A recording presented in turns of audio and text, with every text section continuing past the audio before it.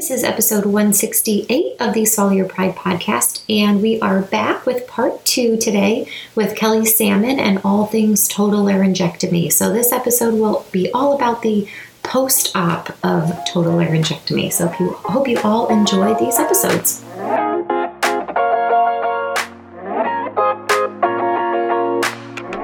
Welcome to the Swallow Your Pride podcast. I'm your host, Teresa Richard. I'm a board-certified specialist in swallowing and swallowing disorders, a mobile fees business owner, and founder of the MedSLP Collective.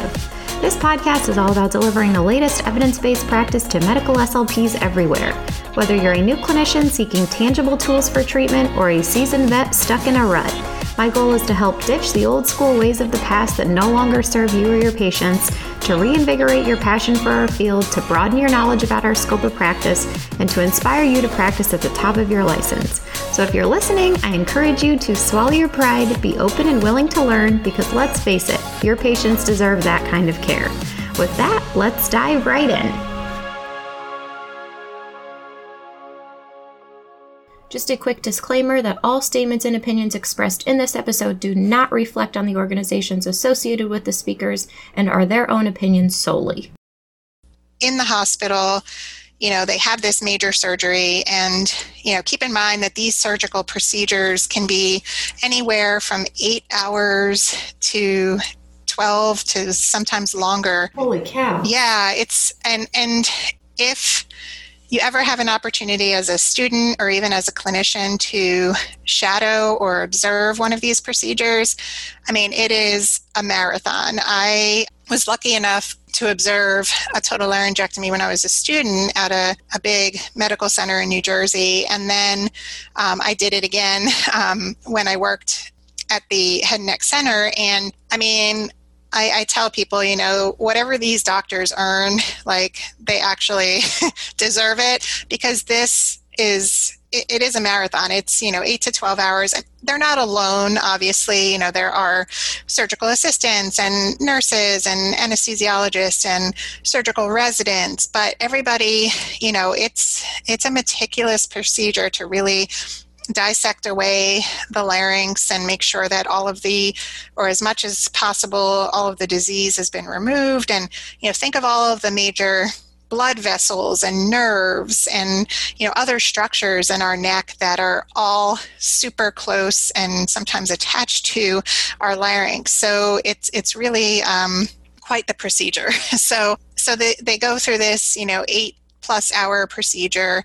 And then typically, as speech language pathologists, we actually are in the room seeing the patient, typically on post-op day number 1. So we see them the day after, or at least we try to. Some individuals, they're just not ready. They're in too much pain. They have a lot of swelling, or, they're not awake and alert enough because of the pain medications or the effects of the anesthesia. But generally, we're trying to get in there on the first day after surgery to really check in with the patient, see where they are, and kind of start the process again of educating the patient and the family about options for communication, talking to them about expectations in terms of when they might be able to eat or drink something again. So we're getting in there as soon as possible. And in terms of exactly what is covered or exactly what is supplied to the patient, that may vary a little bit from one institution to the next, because there may be pathways that are established, time points for when things happen. But I can share a little bit about the experience at the institution where I practiced for several years. And in some places, and generally this is what we try to do for patients, is to provide the patient with an electrolarynx that becomes theirs, that they can take with them while they're in the hospital. And when it comes to planning for something like this, of giving a patient an electrolarynx, it's not a free product. So how do institutions do this? Well, when it comes to having the surgery, there's obviously a lot of costs that are wrapped into the OR or into the operating expenses. And so sometimes what they'll do is they'll put together a post-operative kit or a post-operative care kit that is included kind of in the OR charge. And the items in that kit become the patient's. And that's kind of one easier way for people to wrap that expense up in the inpatient setting. And so included in that kit is an electrolarynx. Now, typically, it's kind of your entry-level electrolarynx, right? And we could spend a whole separate section talking about the different types of electrolarynges that are available, but think of them like cars, right? You've got your Toyota Prius, and then you've got your Lexus LX400. I just made that up, but you know what I mean. Like you've got entry level and you've got luxury in terms of options for bells and whistles of what it can do. So generally, the ones that we're giving patients in the hospital, inpatient, are kind of your basic electrolarynx that's going to do the job, and it's going to work for the patient as a means of communication from the very beginning. And again, it's something they can take with them, which is important, and I'll explain why here in a moment, but we'll get them this electrolarynx. And when you think of an electrolarynx, you typically think of this, handheld device that has a button on it to turn it on and off. Maybe it's got a few options to modify how loud it is or whether it's high pitch or low pitch. And we typically think of someone using an electrolarynx by placing it on their neck somewhere, right? Either in the submental space or on the lateral neck. But when someone is in acute care and they just had surgery a day ago or a few days ago, typically it is not an option to place that electrolarynx anywhere on the neck because there's incision lines and sutures and drains and there's lots of swelling and it can be painful to the touch. And so we're avoiding placing that electrolarynx on the neck. And a typical electrolarynx in the box when it arrives is something called an intraoral adapter. And essentially this adapter looks like just a fancy straw. It can have a bend to it, or it can be just kind of a straight vertical extension from the electrolarynx, but it fits on the head of the electrolarynx. And the straw component is the intraoral adapter. And that's typically our first step in training someone to use an electrolarynx, is to place this intraoral adapter in the oral cavity, and that creates the sound source, which they can then shape with their articulators. It can take a little while to get the hang of it. Patients don't always like how it sounds, but it's our first attempt in restoring communication for an individual. It's not always the only attempt in acute care in particular. Sometimes a patient may not even be ready to start working with the electrolarynx, with the intraoral adapter at the beginning. So we use a lot of our other skills in kind of developing other means of communication or facilitating communication. Sometimes it's as simple as using pen and paper. For some, it's using a boogie board, which is kind of a dry, a clean version of a dry erase board, or they might use a dry erase board, or you might have patients who want to take advantage of using a text-to-speech app on their smartphone. So there's a lot of different options out there to just facilitate basic communication. I think it might be InHealth on their website. They have an easy, basic needs communication board that can be downloaded and printed out. And I think it's in more than one language. So that's another option if a patient just needs a quick way to point to, express that they're having pain or they need to use the restroom, et cetera. So there's lots of different things that we can be doing to make sure that this individual is able to communicate at least their basic needs in the acute care setting for sure. And then we play a role along with the nurses in educating the patient and the family on, again, caring for a laryngectomy tube. What is an HME? How long does it, or how often does it need to be changed? What can we expect when we go home? There's also sometimes patients are sent home with a suction machine. So knowing when to use it and when to try to avoid using it. So a lot of that happens, us being part of that interprofessional team and collaborating on preparing this patient for the next steps. I will mention in terms of next steps, not everybody is able to discharge directly home after their laryngectomy. Some patients have to go to inpatient rehab, or they need to go for a stay in skilled nursing. And that's where being provided with an electrolarynx on the inpatient side really is important, because when it comes to laryngectomy supplies, and again, this could be a whole other discussion, but laryngectomy supplies and how they're covered by insurance is that typically, depending on insurance, whether you have Medicare or private insurance or Medicaid, it varies, depending on the insurer. But the bottom line is typically any medical supply, including an electrolarynx, in order for it to be covered, the individual can't be in an institution or be receiving home care services. So if I don't provide an electrolarynx to that patient while they're an inpatient, and then they go to an inpatient rehab or they go to a skilled nursing facility and they don't have an electrolarynx, it's either the burden of that next level of care facility to buy one for the patient, and we all know how likely that is to happen, that they're going to take a cut in their bottom line to purchase an electrolarynx that the patient's going to take with them. So that rarely... And by likely, you mean not at all. Exactly. So that pretty much never happens, right? So now, unfortunately, the patient is stuck without a means of communication until they have completed rehab, skilled nursing, and even home care, because it's the same situation with home care. We know that home care, they are typically providing the supplies, whether it's, gauze pads or saline bullets or any of those types of medical supplies, and electrolarynx would be considered in that same category. And same thing, that home care agency isn't going to, take the money out of their pocket to buy the person an electrolarynx. So then the patient has to wait until they're done with their home care episode to then be able to take advantage of their insurance benefits to purchase an electrolarynx. So that's why it's so important, if at all possible, to advocate that we provide these individuals with an electrolarynx.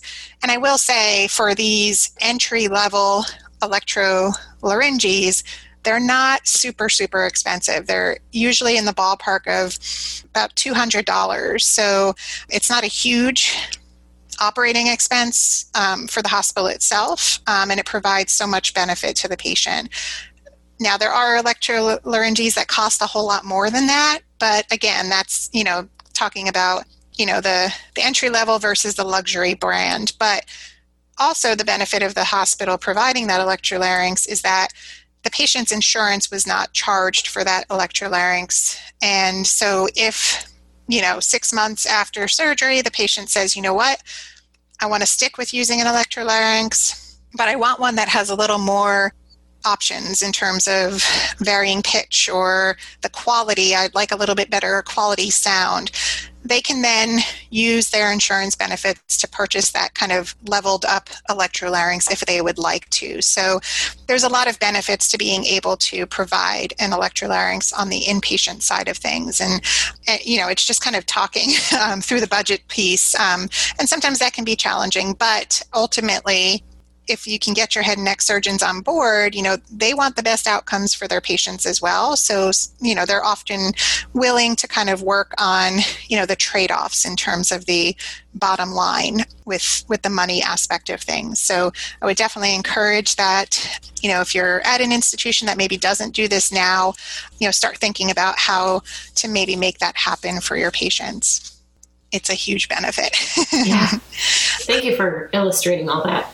Yeah. Because I think, that's something that so many SLPs don't know about, and so many of our facilities don't know about. Why can't we get this guy an electrolarynx? And, well, there's this payer and there's that payer, and why didn't they get it before? And so thank you for illustrating all that. Yeah. And, things now are even more challenging because prior to the pandemic, there were some options for getting like a loaner electrolarynx that you could borrow for a patient for a period of time until they could get one. But a lot of those programs have kind of stopped sharing things for that reason of, not wanting to have an electrolarynx jumping from one individual or one house to the next. So we're even a little more tightly strapped now than before in terms of options to seek out an electrolarynx for a patient who doesn't have one yet, or perhaps doesn't have financial means at all to get one. So yeah, that's just an important piece of it, or an important piece to consider for sure. Thank you. Yeah.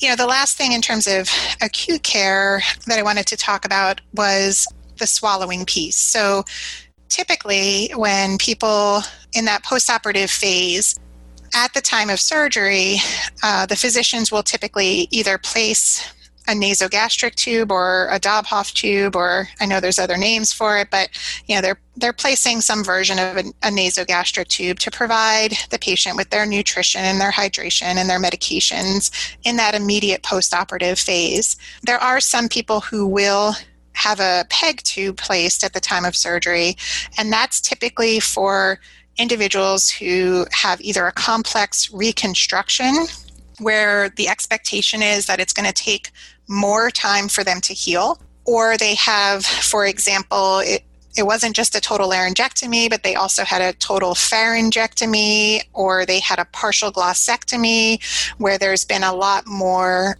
interruption to the anatomy, where the expectation in terms of returning to kind of functional intake is much longer. So standard is usually a nasogastric tube, but some people do have a PEG tube placed because of what we know about the extent of their surgery and the expectations afterwards. So, part of our role in the acute care setting is setting the patient's expectations. Most people after a total laryngectomy are typically in the hospital for about 7 days, about a week. Some people are there longer if they end up having complications, or they had a more involved reconstruction, or again, there's multiple levels of structures involved in their surgery. But the average is about 7 days inpatient. Now, usually, again, this might differ from facility to facility, but usually patients are told to expect that they won't be eating or drinking anything by mouth for at least 10 to 14 days after surgery. And the main reason for that is things just need to heal, right? We've taken out a bunch of structures and we've recreated this new pharynx, and it's all sewn together or sutured together.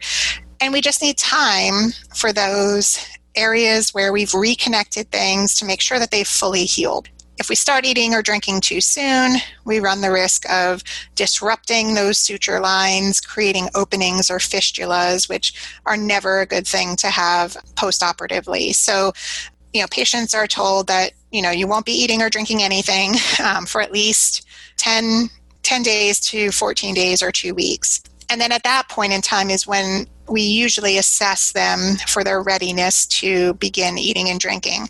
And I will say that's not always something that we're doing as the speech-language pathologist. Sometimes it is assessed 100% by the head and neck surgeon, who clears the patient to begin a liquid diet first, for example, and then tells them, they can start progressing as tolerated.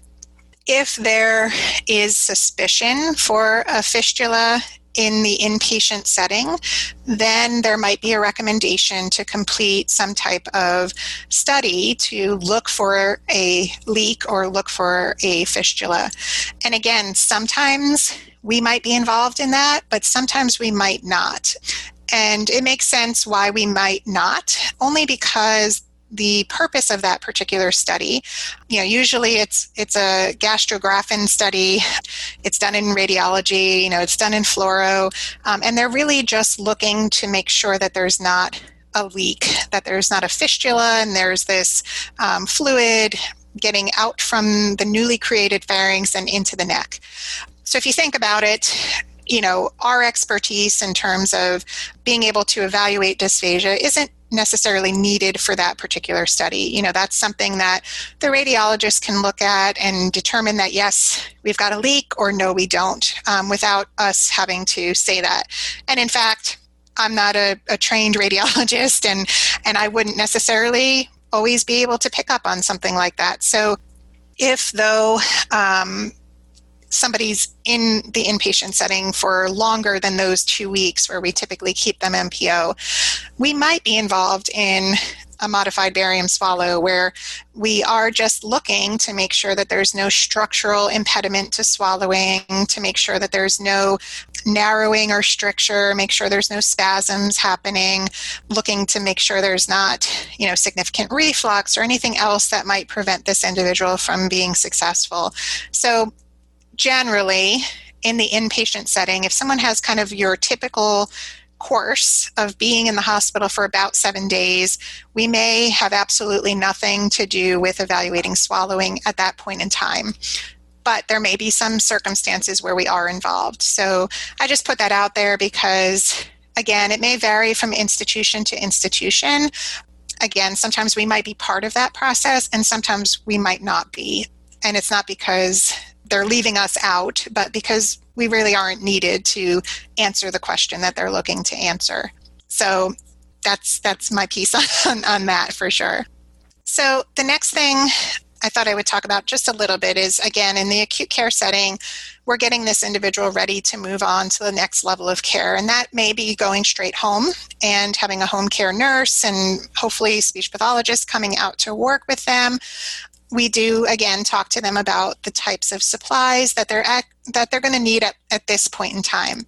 What supplies an individual needs can certainly change over their post-operative course. It can change after a few months after surgery. It can change years after surgery, depending on their individual needs. But in this acute care setting and preparing someone for discharge or preparing them for the next level of care, the main things that we want to make sure that they know how to operate, or at least know what they are and how to use them, are the electrolarynx with the oral adapter.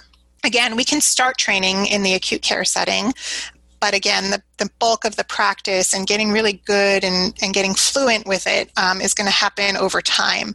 And we also tell patients that, some of them get really frustrated and really disappointed that, that it quote unquote doesn't work when they're in acute care. But it's just like anything else that we're trying to train a patient to do. It takes lots of repetition and lots of practice and feedback and all of those things. So we try to help encourage them and let them know it's, they're not going to become like the guy they saw on the video overnight, that it's going to take a little bit of time and practice and, finding their sweet spot and, getting good at turning it on and off and, learning how to modify their rate of speech and everything else to optimize their intelligibility. So electrolarynx with the oral adapter, top of the list of what they should have. Again, if they're not super successful with it, then making sure that they have some means of communication that they're comfortable with. It could be pencil and paper, it could be the dry erase board, the communication board, etc. The next supplies are a laryngectomy tube, the tube holders, which keep it in place, and HMEs. So a laryngectomy tube, it looks a lot like a tracheotomy tube, but it's made of clear silicone and it's super soft and super flexible. It's not rigid like a tracheotomy tube is. The similarities also include it doesn't have a base plate or a flange, so to speak, like a tracheotomy tube does, but on either side it has a connection point to secure it in place. So just like you would loop the Velcro tube holders into a tracheotomy tube, you will see those same tracheotomy tube holders with the Velcro used with a laryngectomy tube. Although ideally, there are tube holders that are made specifically for laryngectomy tubes.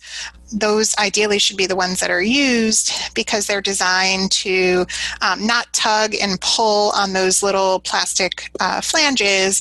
When we use the Velcro ones, we tend to put too much tension on it, and then that little piece of silicone breaks off the tube, and then you need a brand new one. So just know that there are tube holders that are made specifically for laryngectomy tubes, although more often than not we see people using tracheotomy tube holders instead. And it's not usually a problem, but it can be a problem. So people just need to know that. And then the HMEs are super important. An HME is essentially a filter, and the HME cassette fits right into the hub of the laryngectomy tube. And the importance of the HMEs, we talk about it during the preoperative counseling, but then we cover it again postoperatively when they're in the hospital. But the HME, again, stands for heat and moisture exchange. So as you might be able to guess, that little filter or that little device that fits into the laryngectomy tube, it is doing a big job. And that big job is to mimic or replace what our nose and our upper airway normally do as we're breathing the air in. So our nose and our upper airway, if we're breathing through our nose, the nose itself and the rest of our pharynx and upper airway, they function to do three big things. They function to filter the air. So, in our ambient environment, there's dust and pollen and other things that we don't want to inhale into our lungs. So our nose kind of traps that with our special cilia and lining of our nose. So it filters the air before it makes its way down to our trachea and lungs. The upper airway and nose also heats the air.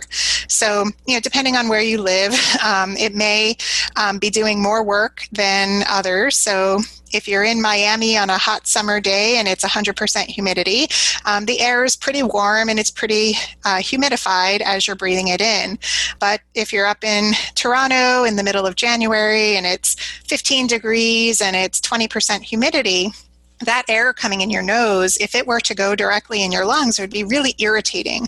So when we breathe through our nose, the air does get warmed up and moisture gets added to it, so that by the time it reaches our lungs, it's actually pretty close to our body temperature, and the humidity is brought up near 90%. So again, if we take the upper airway out of the equation and we're breathing through our neck, we could be breathing in all of these environmental pollutants that could irritate the lining of our trachea, irritate our lungs. The air, if it's really cold or if it's really dry, it can also irritate the mucosa of our trachea and our lungs, which creates more mucus, creates more coughing, and just can be an overall problem for someone who is a neck breather. So these little filters or these little foam cartridges play a huge role in pulmonary health for individuals after laryngectomy. So we really do spend quite a bit of time explaining this to patients and saying this is, replacing what your nose and your throat used to do before. And this is going to help keep your secretions at bay, help you to manage them, keep them thin, easy to cough up, or try to minimize the amount of secretions that you're producing. So we do spend a lot of time educating patients on the importance of using an HME. And the key component with HMEs, the foam itself is treated with calcium chloride, which is a salt. And the salt plays a big role as well. The salt, number one, has antimicrobial properties, so it helps to make sure that we're not breathing in bacteria and viruses and things like that. But its other job is to retain moisture. And the moisture, breathing the air through the moisturized foam, is what's helping to add moisture to the air as the patient is breathing in. As you can imagine, salt dissolves, so it's not going to be active forever. And so these little cartridges or these little HMEs, the recommendation is that they be replaced at a minimum of every 24 hours. So if it's been in for 24 hours, we can expect that the salt has dissolved. It doesn't have the same antimicrobial properties, and it's not going to be as efficient in retaining moisture. So it gets thrown away and a new one gets placed. Now, that's not to say that people don't have to change them more often. Some people, if they do have a lot of mucus or a lot of secretions and they're coughing that up and the foam gets really saturated, the person's going to have trouble breathing through it. So sometimes they have to be thrown out and replaced more frequently than that. So those are a lot of things that we talk to the patient about and make sure that they're aware of. I've had patients who try to extend the life of their HMEs for like days at a time. Like they try to come up with their own like saline solutions, and they find a way to open it up and take out the foam and clean it under the sink and do their whole thing. And I understand that they want to like make it work, but it's not ideal. It's not recommended. So we try to make sure that we send the patient out with at least a package of 30 HMEs so that they have some to start with. But that's an ongoing thing that they're going to have to use, lifelong. So we really harp on that with the patients to make sure that they understand it. And then finally, suction. Some patients are sent home with suction in that acute phase after surgery, just to help with managing their secretions. It's not the type of suction like you would do deep suctioning with a trach tube, because we don't want the patients to be, putting any kind of tubing into their trachea or airway, because it's just going to cause more irritation and ultimately cause more production of mucus or secretion. So it's typically the kind of suction where you have a Yankauer suction, and we're encouraging the person to cough their mucus up themselves and just suction it from the stoma site. Eventually, the goal is to not need that suction at all, because in theory, this individual should be able to have a productive cough and clear their mucus on their own. And if they're using HMEs consistently, the amount of mucus their production should stabilize, where it's not an issue that they're coughing up copious amounts of secretions all the time. So we kind of work with training these individuals on what to expect going home or going to the next level of care, which kind of segues into the last thing I was going to talk about, which is, what if you work in acute rehab or subacute rehab or even in home care, and you don't see people that have had total laryngectomy very often? What resources are out there for you to kind of help you work through these cases, or what's out there to help you get up to speed if this is a patient population that you're interested in learning more about or gaining more skills to be able to help them out. Is there clinical support out there? What kinds of things are available? And I would say that fortunately there is a lot out there. And, as I mentioned earlier about some of the patient education materials, there's also lots of great free opportunities for clinical or professional education as well. And again, I can kind of send a list of some of the things that I know of that are out there that people can pursue or register for if they're interested. But other recommendations that I have are to keep an open line of communication with the primary acute care speech pathologist or even the outpatient speech pathologists that are working with the head and neck surgeons, to be able to reach out to them, kind of like a phone a friend situation, to be able to ask questions and to continue to learn more as you see these patients. Sometimes we don't have a question until we have a patient in front of us and we're not sure what we're looking at or what we should be doing in terms of their training, or something doesn't look right. Is this expected, or what can I do next to help this individual on their path to rehabilitation? And as being one of those outpatient SLPs, in the head and neck center, I really enjoyed working with the clinicians in the community that were at the rehab hospital or at the skilled nursing facilities or in home care.